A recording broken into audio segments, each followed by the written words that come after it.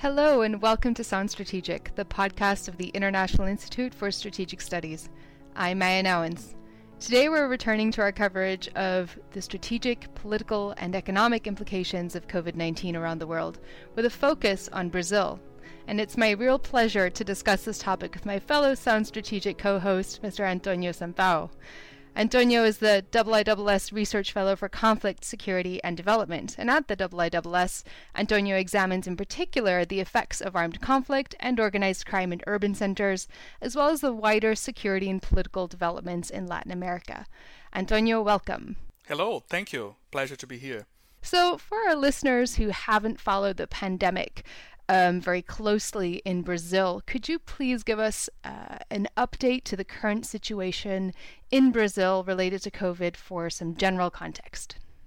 Sure. I think a lot of people have heard in the news, wherever they are actually in the world, about Brazil's situation in the coronavirus because it has been so intertwined with the political crisis and the unorthodox, to put it mildly, positions of the current president. But we'll get to that later. But right now, Brazil, on a few days ago, as we record this podcast, surpassed the 100,000 mark of cases of coronavirus, and the pandemic or the virus which caused its first death in Brazil on the 17th of March, now in early May, already has caused over 7,000 deaths in Brazil.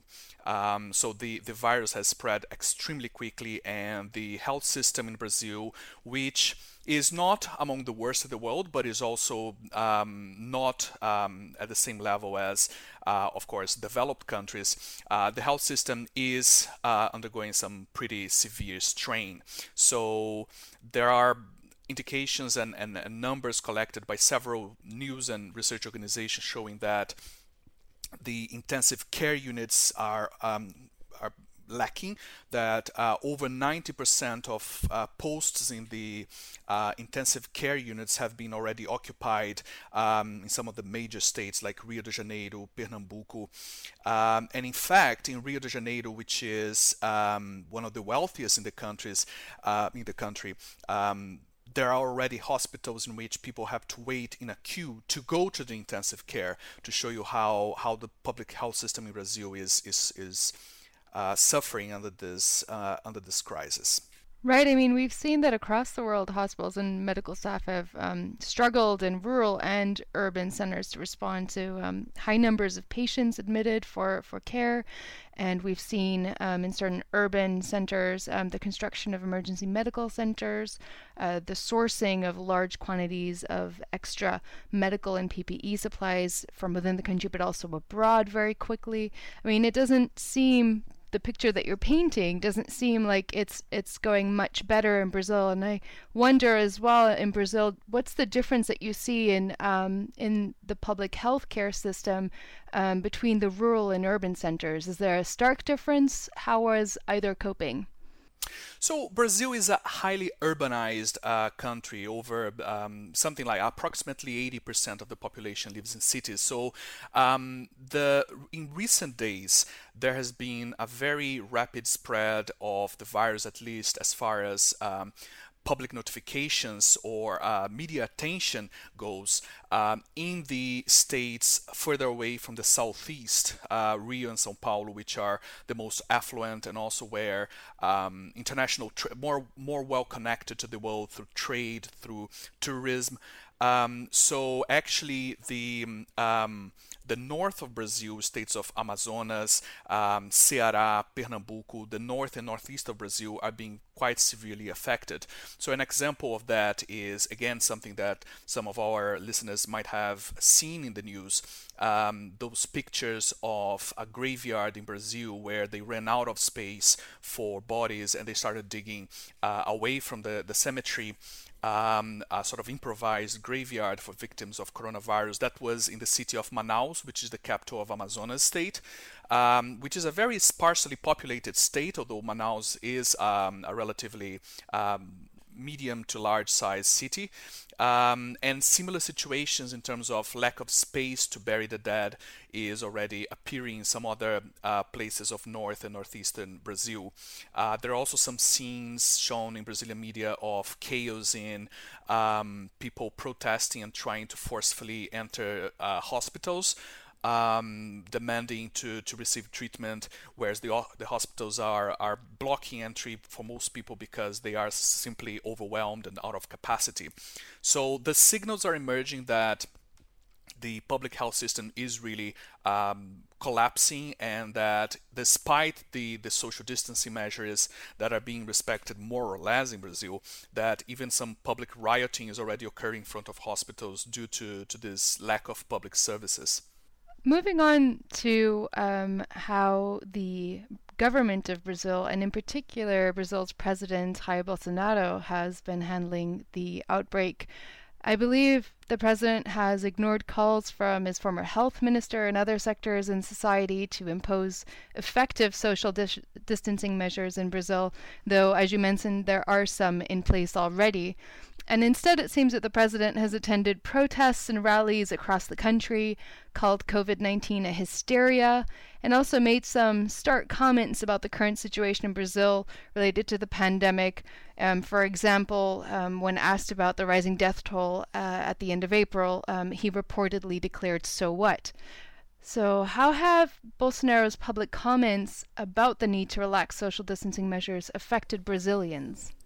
So this is quite an important issue, and one that is causing concern among several politicians, state governors, the media, that Bolsonaro's comments undermining the calls for social distancing and quarantine, that his comments are actually causing people to take the disease less seriously. So there are indications that social distancing is declining in terms of its adoption by the population. So some figures from some states, including São Paulo, the largest, most populous and richest state in Brazil, has been gradually going down, not severely down, but going down nonetheless. And also a recent poll by Datafolha, which is a polling company in Brazil, showed that support for the social distancing measures is gradually reducing as well. And on top of that, Bolsonaro's response and rhetoric over the crisis, I think rhetoric is a more appropriate word, because his government has not really taken a very important lead in the response. Actually, a lot of the social distancing measures and comments to take the disease seriously, and the handling of day-to-day healthcare is being taken by state governors. So Brazil is a federation, so the state governments have quite a lot of power, but the government is not really doing a lot to coordinate these efforts and increase the capacity of intensive care and all the other health infrastructure that is needed. But there is concern that his comments are behind this reduction of social distancing, and among some of his more core constituencies, which have this sort of far right public order speech of patriotic speech of let's not believe the media, let's everybody else is wrong, and we know what's better for the country. They are quite publicly challenging and protesting on the streets against social distancing measures, and it's a cause for concern, definitely. We've seen in other countries as well that there's almost not a conflict, but a divergence of responses between different levels of government. And it seems what you're saying here as well is that the federal level, so the state level, has a different view to this than the president. How is this playing out politically within the government? So a few governments, a few state governments, including Rio de Janeiro, are considering lockdown measures, which, at least in some areas of those states, not the entire geographical area of the states, but this shows that they are on the exact opposite spectrum of the response to the coronavirus, and trying to correct or to make adjustments through these public policies to this perception that the virus is not serious, that social distancing is an exaggeration. So some of them are considering forcefully locking down some areas, similar to measures that were introduced in Italy. That's something that the state governments can do because they have the authority over a lot of measures related to health and even public security in Brazil. And the political tension is playing out on the national government in Brasilia in terms of how Bolsonaro is behaving sometimes in opposition to his own government. So he fired in April Health Minister Luiz Mandetta, who was taking a very public and very forceful, very firm approach against the coronavirus, recommending social distancing, recommending quarantine, and warning about the potential collapse of the Brazilian health system, infrastructure due to the coronavirus. And Bolsonaro publicly spoke against Mandetta a few times before finally firing him due to disagreements, citing disagreements in how to handle the coronavirus, specifically because Bolsonaro prioritizes the economy and says that the shutdown of the economy actually causes more harm than the actual virus, which a lot of people among his core supporters agree with. But of course, this has caused tremendous concern among governors, state governors, the media, experts, health experts, and the current health minister seems to have a much more flexible approach and much less, perhaps more importantly, a much less serious and much less firm position in terms of warning and coordinating the responses in the state. So really the best cases, the best examples in Brazil are coming out of the local and state level. So, for instance, Ceará state, which is a state in the northeast of Brazil, has actually increased its capacity for intensive care quite steeply in the last few weeks due to implementing what they call Hospital de Campanha. So, it's improvised hospitals, which is perhaps a more improvised format of the Chinese sort of pop-up hospital that they built in a few days or weeks. It's not exactly a building, but it's a space where they can have that is more quickly built, where they can have some intensive care units. So that's a positive example that came out of a state government, but the federal government is really lacking in this response. That's interesting. I want to get back to perhaps the more rural-urban and aspect of responses to the pandemic in a second. But before doing so, could you perhaps speak a little bit to how the opposition is reacting to Bolsonaro's rhetoric, as you say, and the current instability in the government?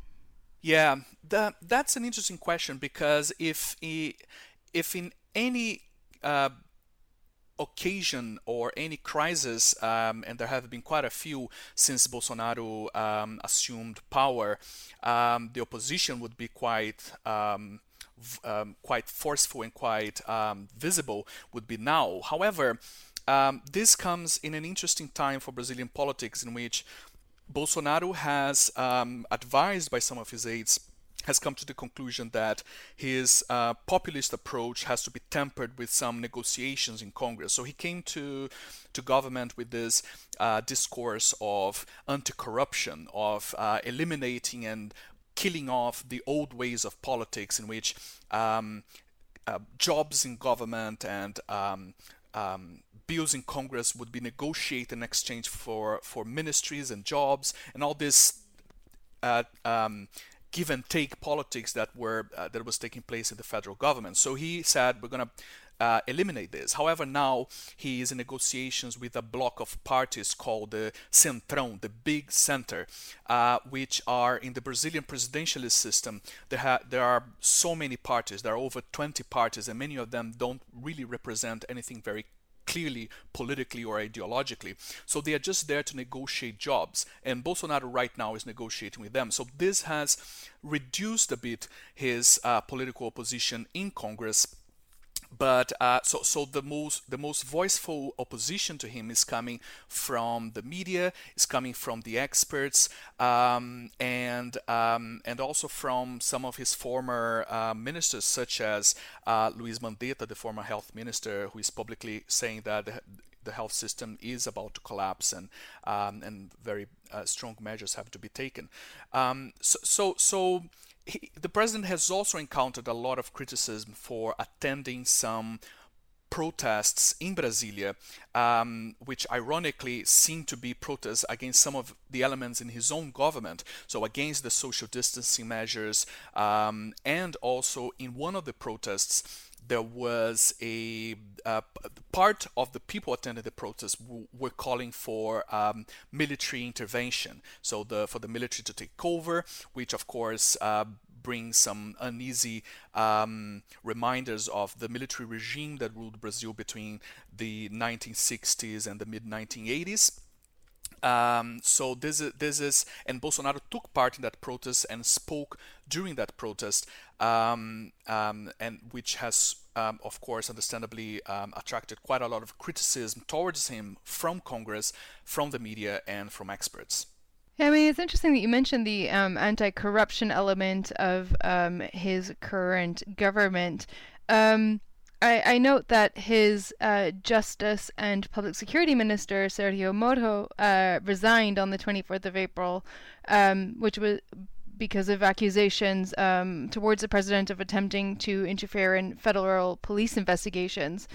Do you think this has caused any further instability? Oh yes, this is, I think, with this crisis, which erupted with the resignation of Justice and Public Security Minister Sergio Moro, really Bolsonaro is now facing the biggest crisis in his job as a president so far. And there, as I said, there have been quite a few crises. While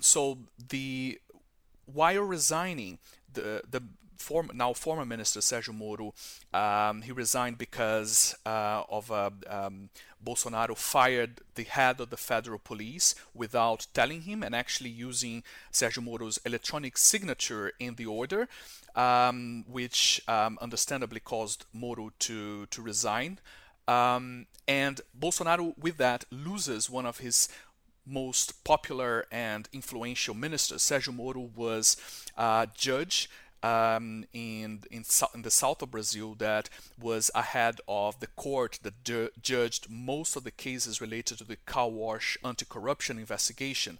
So he was the one that first gave a guilty sentence to former President Luiz Inácio Lula da Silva of the Workers' Party, former President Lula, and among many other politicians that were sent to sent to jail by Moro.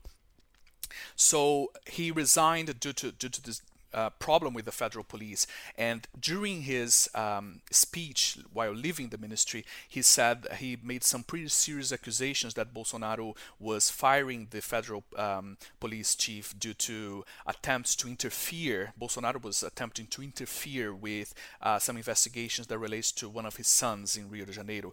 So these are pretty serious accusations, and a lot of people in the Brazilian political and expert communities are speculating that this in itself is an impeachable crime, and Brazil, of course, is quite fond of impeachment processes, having just impeached the former president, former elected president Dilma Rousseff of the Workers' Party, and also another president early in the 1990s, Fernando Collor. So this is causing quite a lot of speculation that Bolsonaro might not actually finish his mandate, which is ironic since he came to power out of the political crisis and fragmentation of the political system caused by the impeachment of Workers' Party President Dilma Rousseff. So quite a tumultuous time in Brazilian politics. Indeed. And what is his popularity rating like at the moment? So he has a core base of supporters among those that believe that anything is preferable to the Workers' Party, and also to by a sector of the population that believes that the anti-corruption flag that he was waving during the presidential campaign and at the beginning of his mandate were the biggest priorities for Brazil. So there are two core, let's say, sectors of his support base. One that believes that the Workers' Party that governed Brazil for 13 years, first with Lula, then with Dilma Rousseff, was at the center of the massive economic crisis that took place in the early 2010s in Brazil after the economic boom that we saw in the late 2000s, and also the corruption scandals involving siphoning money from the oil giant Petrobras, corrupt contracts with construction companies in public infrastructure projects. So all these economic and corruption problems were, in the view of these Bolsonaro supporters, caused by the Workers' Party and had to be eliminated by electing a radical right-wing figure such as Bolsonaro. But I think a lot of the other sector of the population that believed that that voted for him, that believed that he was the remedy against corruption and the remedy against the alleged chaos caused by the Workers' Party, are now having second thoughts. So we haven't seen yet how his popularity took a hit from the recent comments and crises of the recent days, but I believe that he will lose at least some support with those problems. Right, and maybe returning back to the point of who has stepped in, if in the central government's absence, in responding to the pandemic in Brazil. We've spoken about this before, Antonio. The situation in the favelas, the slums in Rio de Janeiro, in particular. Who have we seen non-state actors, non-government officials step up and take a particular role in addressing certain needs or enforcing certain restrictions on the general public? Yeah, this information or this evidence is coming particularly from Rio de Janeiro, the city of Rio, where criminal gangs have a more direct and more visible territorial control, and have had for quite a while, possibly decades. And there have been recordings and even published on YouTube of some criminal gang leaders ordering the community to enforce a curfew, so they can go out during certain times of the day, but not in others. There are also some cases of criminal gangs known to fabricate their own hand sanitizers using alcohol and some other chemicals that actually some of them use for the processing of cocaine. And I'm not sure if those hand sanitizers actually work, but here's to hoping. So the criminal gangs in Rio have stepped in a limited fashion to enforce actually a more, let's say, scientifically based social distancing than the ones that Bolsonaro is supporting. So there has been some measures there, but not in I haven't seen anything to the same extent as, for instance, some gangs in Cape Town in South Africa have been known to be doing in recent days and weeks of providing food and other supplies to affected families. It is possible that it's happening. I just don't know of any visible cases, but they have been enforcing some measures. The issue with non-state actors and criminal gangs is my main concern is in the weeks to come and months to come, when the government will have to, either the state government or the federal government will have to introduce some policies to stimulate the economy, to improve the healthcare, and these actors, these non-state actors, actually control spaces, and even though they allow and they tolerate the presence of some state services, for instance, if the state service agencies for education or some other element wants to enter, they sometimes let it or tolerate it, but they have some control over those spaces as well, and that worries me. The other interesting thing to watch the next weeks and months to come is how violence will play out, because these gangs and other evidence that is coming out not only in Brazil but in other countries is that drug sales are probably down due to the fact that less people can go out to the streets and go to those communities, and actually less people might want to go to those communities to face-to-face interaction for the buying of drugs. So they might be taking a hit on that, which might not bode well for the communities where they live, because extortion and other types of crime might go up to try to compensate for that. So how do you think this will affect the strength of non-state actors and armed groups in favelas or across major urban areas in Brazil? Will this strengthen their ability to control, or will COVID, do you think, over time weaken their relative strength? So I think it depends on how civil society in the slums, in the favelas, not only in Rio but in other places as well, how well equipped they are to deal with the crisis. So some communities in Rio, for instance, the Maré slum, which is one of the largest in Rio, with over approximately 100,000 inhabitants, is actually some of these communities have very vibrant civil society organizations, non-governmental organizations, foundations where the local dwellers can go and ask for help with health issues or being advised on some legal matters, or businesses can go and get some advice and information. So the community has a resilience to and some of these organizations are actually in recent weeks have been mobilizing and organizing their own responses, distributing food, distributing supplies, and that is a source of community resilience. And maybe because of that, we haven't seen a lot of evidence of gangs stepping in to provide those things.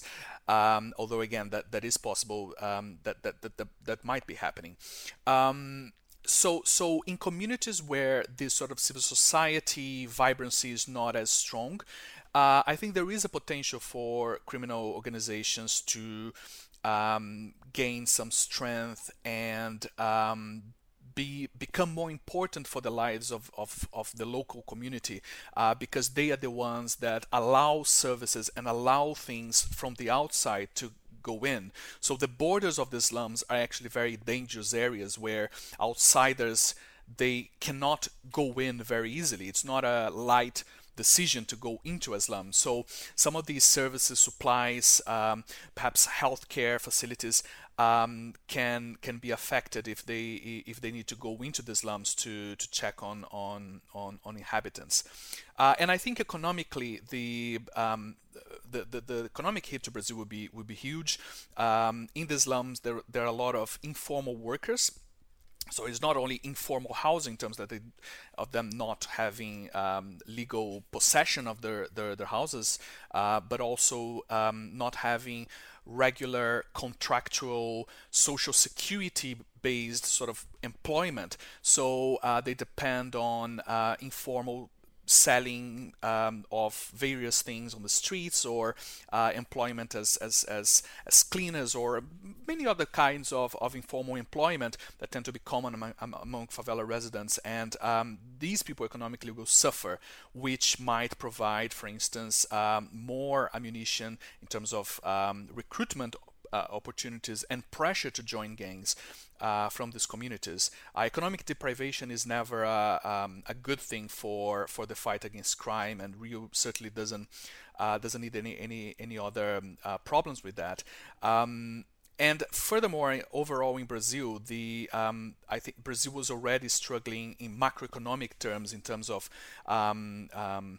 cutting costs of the national government, reducing investment because of debt, and and the coronavirus, with the slowdown of the economy, which is forecast to be around 5% this year, I think that's actually quite optimistic, will certainly reduce the capacity of the government, the central government and the state governments, to implement policies. And security is a very expensive area of public policy because it requires a lot of training and human resources.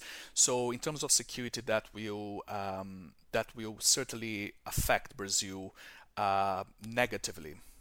Right. I think the FT reported that the economy ministry last month cut its forecast of growth in GDP this year for Brazil from 2.1% to zero.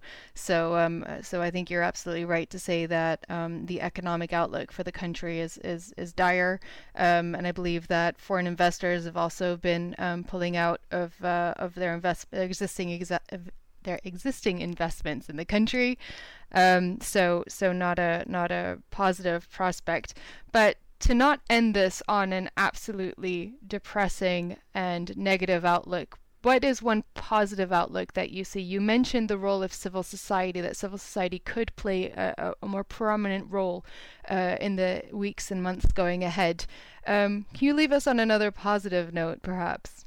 Well, it depends on how you see the likelihood of political change in the future in Brazil, because I think politically it has been quite a dire situation, as I believe this conversation has shown, in terms of a president that is detached from his some of the his own ministers and also state governments and other leaders in Brazil, in terms of responding to the virus, actually saying "so what" in one of the interviews he gave when he was asked about the rising death toll in Brazil for coronavirus, and he said, "There's nothing I can do, so what?" His position is, some people in Brazil will die, some people will die out of this coronavirus, and this is not due to public policy, this is due to the virus, and we should reopen the economy and all of that. But the numbers from the public health system show quite a dire situation. So one possible light at the end of the tunnel, let's put it this way, is that the some of his base of support that he's now trying to build in Congress, and some of his core advisors, who are, by the way, from the armed forces. So he has quite a lot of army officers and former retired army officers in his cabinet, might start pressuring him, and he might see that a more pragmatic approach is the way to go. Another relative positive side, or more positive aspect of the responses is, as I said, the role of state governments that have shown more leadership in implementing social distancing measures, and the fact that sometimes local and regional governments have a more a closer, a more humane connection to the needs of their populations, and therefore they bypass, or attempt to bypass, the political conundrums that involve the federal government in Brazil, and actually implement, like I said, improvised hospitals and sort of relatively low-cost measures to increase the capacity of emergency care in some cities. However, we should not let that give us too much hope, because in the end, it is really the role of governments to increase the infrastructure and health systems. And Brazil has so far lacked and been slow in that response, and it needs to catch up very quickly. The signs are clear that the public health system is near or already at collapse levels, and state governments and local governments, they can do something, but they cannot fully fight this coronavirus crisis, and that is something that policymakers need to be aware of, and a lot of them are already, and hopefully they will pressure the president to do more on that. Well, thank you very much, Antonio, for that eye-opening discussion on the current situation in Brazil and what you expect to happen next, and particularly the discussions about the urban challenges in particular that we're seeing in places like Rio de Janeiro. And thank you for listening as well. Please subscribe to Sound Strategic for more in-depth discussions like this, and to keep up to date with the latest trends in international security and armed conflicts, follow us on Twitter and Instagram. See you next time.